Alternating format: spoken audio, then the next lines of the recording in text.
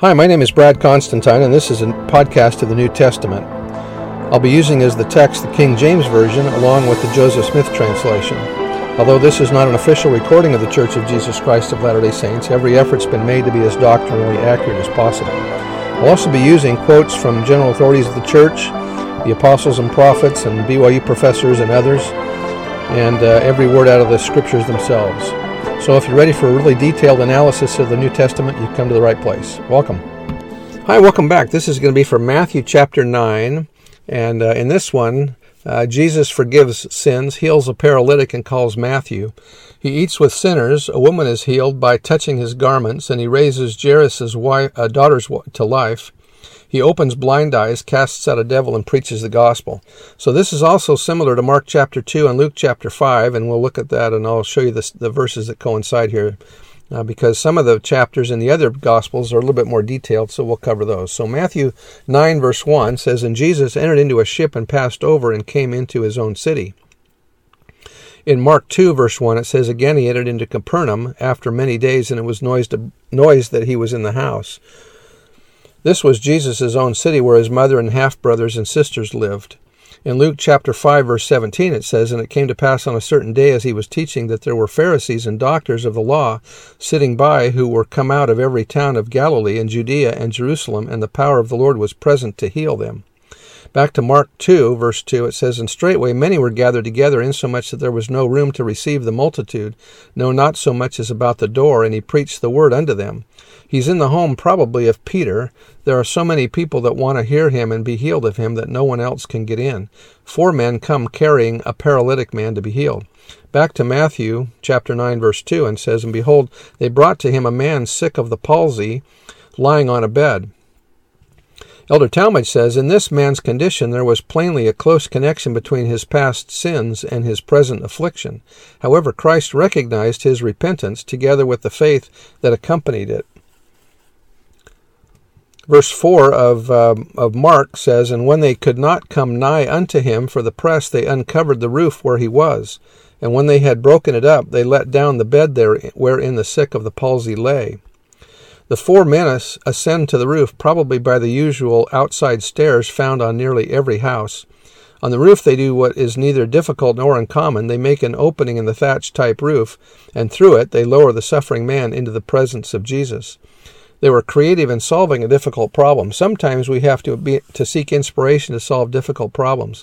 Like the brother of Jared's experience, he produced the work of preparing the stones and then asked the Lord to touch them to make them light. Back to Matthew, I'm still in verse 2.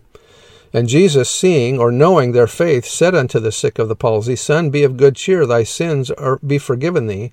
Go thy way and sin no more." Rightly understood, this event in the life of our Lord was visible and irrefutable proof that he was the Messiah, and it was so recognized by those among whom he ministered.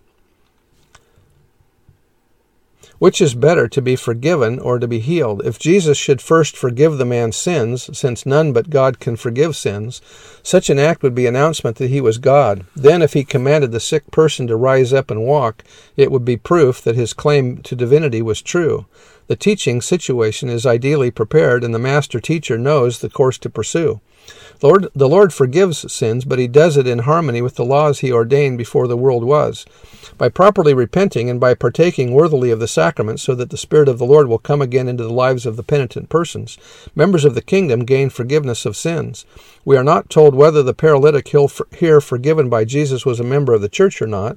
The overwhelming probability is that he was, and that Jesus was now forgiving his sins anew, as he did many times to Joseph Smith and the early elders of his latter-day kingdom. Where members of the church are concerned, there is a very close connection between manifestations of healing grace and the forgiveness of sins. The very fact that a member of the kingdom has matured in the gospel to the point that he has power through faith in Christ to be healed means that he also has so lived that he is entitled to have his sins remitted. And James chapter 5 verse 15 says, "And the prayer of faith shall save the sick, and the Lord shall raise him up, and if he have committed sins, they shall be forgiven."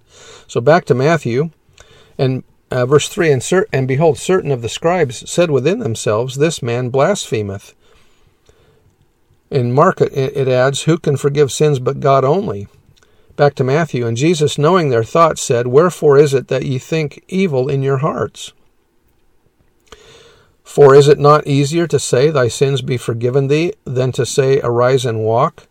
Jesus did what no impostor could have done. He proved his divine power by healing the forgiven man. But I said this, that ye may know that the Son of Man hath power or authority on earth to forgive sins. Then Jesus said unto the sick of the palsy, Arise, take up thy bed, and go into thy house. And he immediately arose and departed to his house. But when the multitude saw it, they marveled and glorified God, who had given such power unto men. The proof of Messiahship could not be controverted. He who claimed to forgive sins, which all agreed none but God could do, had proved his divine power by turning the living death of palsy into the joyous life of physical health and spiritual cleanness. Following this display of power, the polarization of the people increased. And then back to the Mark version, it says, And Jesus went forth again by the seaside, and all the multitude resorted unto him, and he taught them. Verse 9 of Matthew, And as Jesus passed forth from thence, he saw a man named Matthew sitting at the place where they received tribute, as was customary in those days. And he said unto him, Follow me. And he arose and followed him. Capernaum was an important fishing village. At this time, fishing was not a free enterprise. All fishing industry was controlled by the ruling elites, who sold fishing rights to brokers, translated tax collectors, or publicans, who in turn contracted with fishers. The fishers received capitalization along with fishing rights and were therefore indebted to the brokers. The location of Matthew, or Levi's toll office in Capernaum, an important fishing locale, probably identifies him as just such a contractor of royal fishing rights. And that was by Casey Hansen and Doug Oakman. Back to Matthew, verse 10, it says, And it came to pass, as Jesus sat at meat in the house, behold, many publicans and sinners came and sat down with him and with his disciples. Publicans were despised. Many used extortion to collect their taxes for Rome. It was especially bad if it was a Jew that was a publican. It is assumed that Matthew gave up much wealth. His association with the Master must have been considerable before his call. Matthew was prepared and foreordained to be one of the 12. This feast may have been a farewell feast. Back to Matthew, verse 11, And when the Pharisees saw them, they said unto his disciples, Why eateth your Master with publicans and sinners? Notice that they ask the disciples and not Jesus directly. Verse 12, But when Jesus heard them, he said unto them, They that be whole need not a physician, but they that are sick. The questions are put to the disciples, but the answers come from him who sets the tone of these festivities, which we must believe he found enjoyable. Verse 13, But go ye and learn what this meaneth. I will have mercy and not sacrifice, for I am not come to call the righteous, but sinners to repentance. Now, what's the irony of that statement? I do not come to call righteous, but sinners to repentance, is that everybody's a sinner. Now, the Pharisees and those that were the ruling elite of Israel, because they were of the house of Abraham, believed that they were automatically going to be in the kingdom, but they thought that they were righteous, and so he's not calling them, but those that are humble to repentance. Verse 14 of Matthew, And while he was thus teaching, there came to him the disciples of John, saying, Why do we and the Pharisees fast oft, but thy disciples fast not? Now in Matthew, the disciples of John are the ones who ask the question about fasting. In the Mark version, it looks like it's the Pharisees that are asking the question. Back to Matthew, verse 15, And Jesus said unto them, Can the children of the bride chamber mourn as long as the bridegroom is with them? But the days will come when the bridegroom shall be taken from them, and then shall they fast. Verse 16, Then said the Pharisees unto him, Why will ye not receive us with our baptism, seeing we keep the whole law? But Jesus said unto them, Ye keep not the law. If ye had kept the law, ye would have received me, for I am he who gave the law. I receive not with you your baptism, because it profiteth nothing. For when that which is new is come, the old is ready to be put away. For no man putteth a piece of new cloth on an old garment, for that which is put in to fill it up taketh from the garment, and the rent is made worse. Neither do men put put new wine into old bottles, else the bottles break, and the wine runneth out, and the bottles perish. But they put new wine into new bottles, and both are preserved. Jesus came to restore, not to reform. His mission was to fulfill the old order and commence the new. He came to tramp out the dying embers of Mosaic performances and ignite the living flames of the gospel fire in the hearts of men. He was telling John's disciples to complete their conversion by following him. That was by Elder McConkie.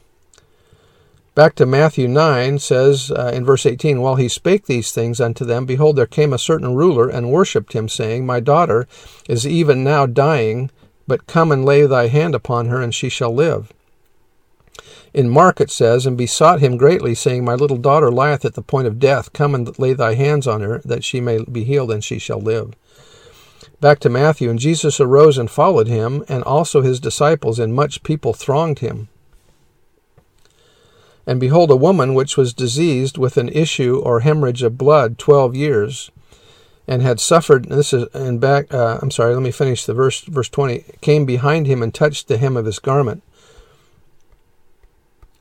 But in Mark it says, and had suffered many things of many physicians, and had spent all that she had, and was nothing better, but rather grew worse.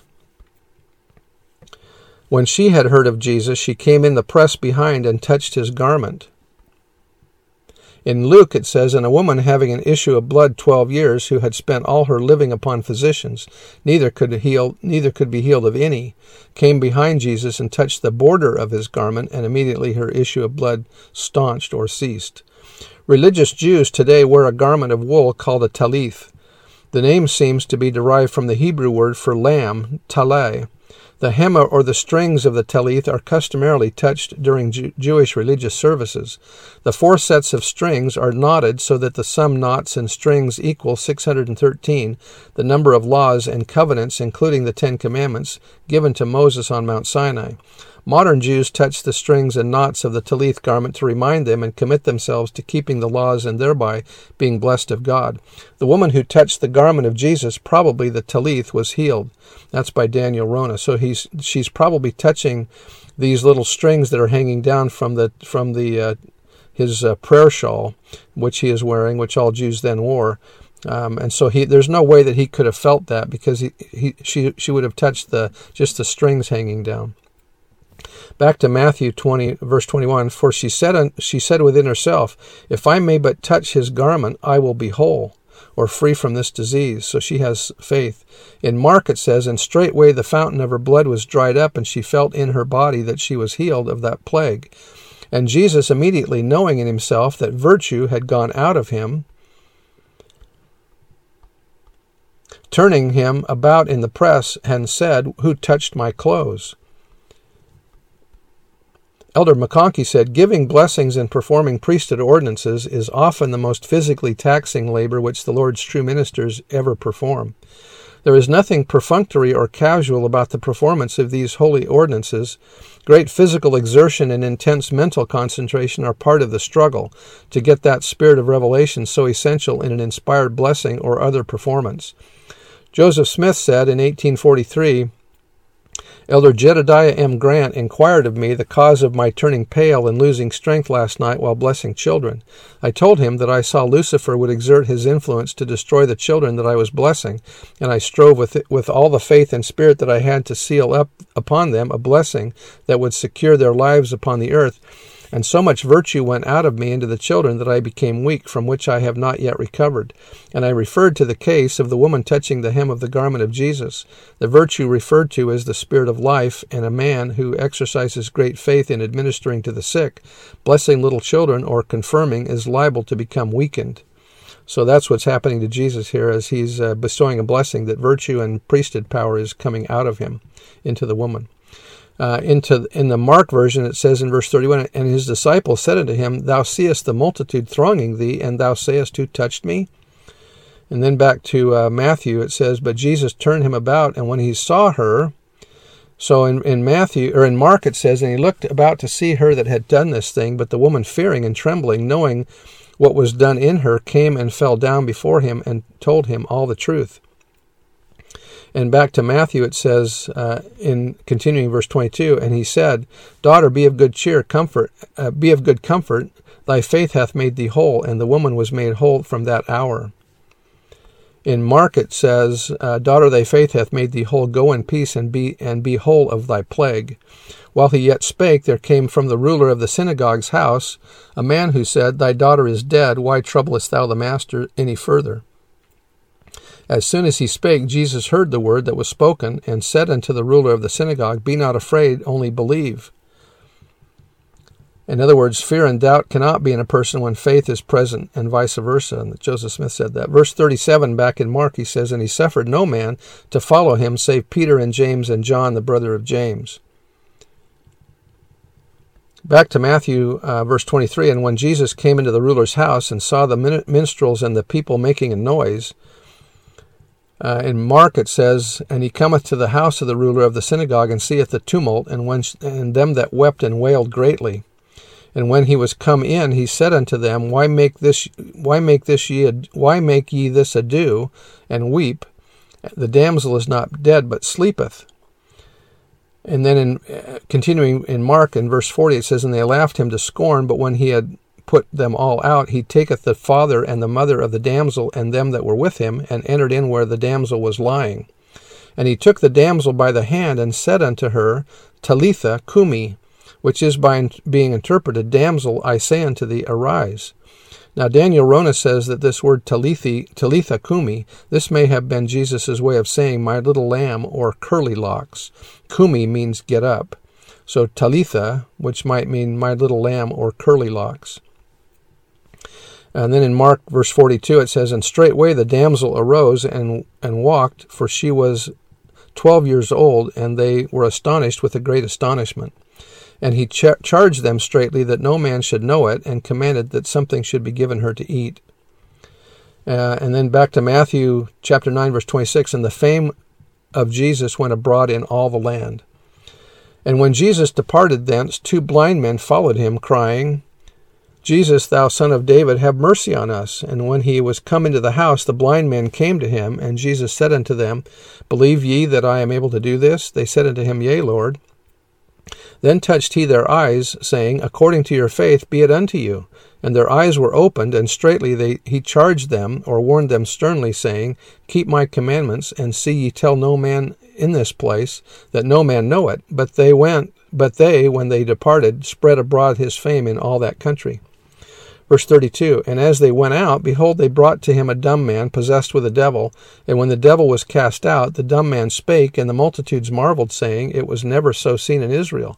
But the Pharisees said, He casteth out the devils through the prince of the devils. And Jesus went about the cities and villages, teaching in the synagogues, and preaching the gospel of the kingdom, and healing every sickness and disease among the people.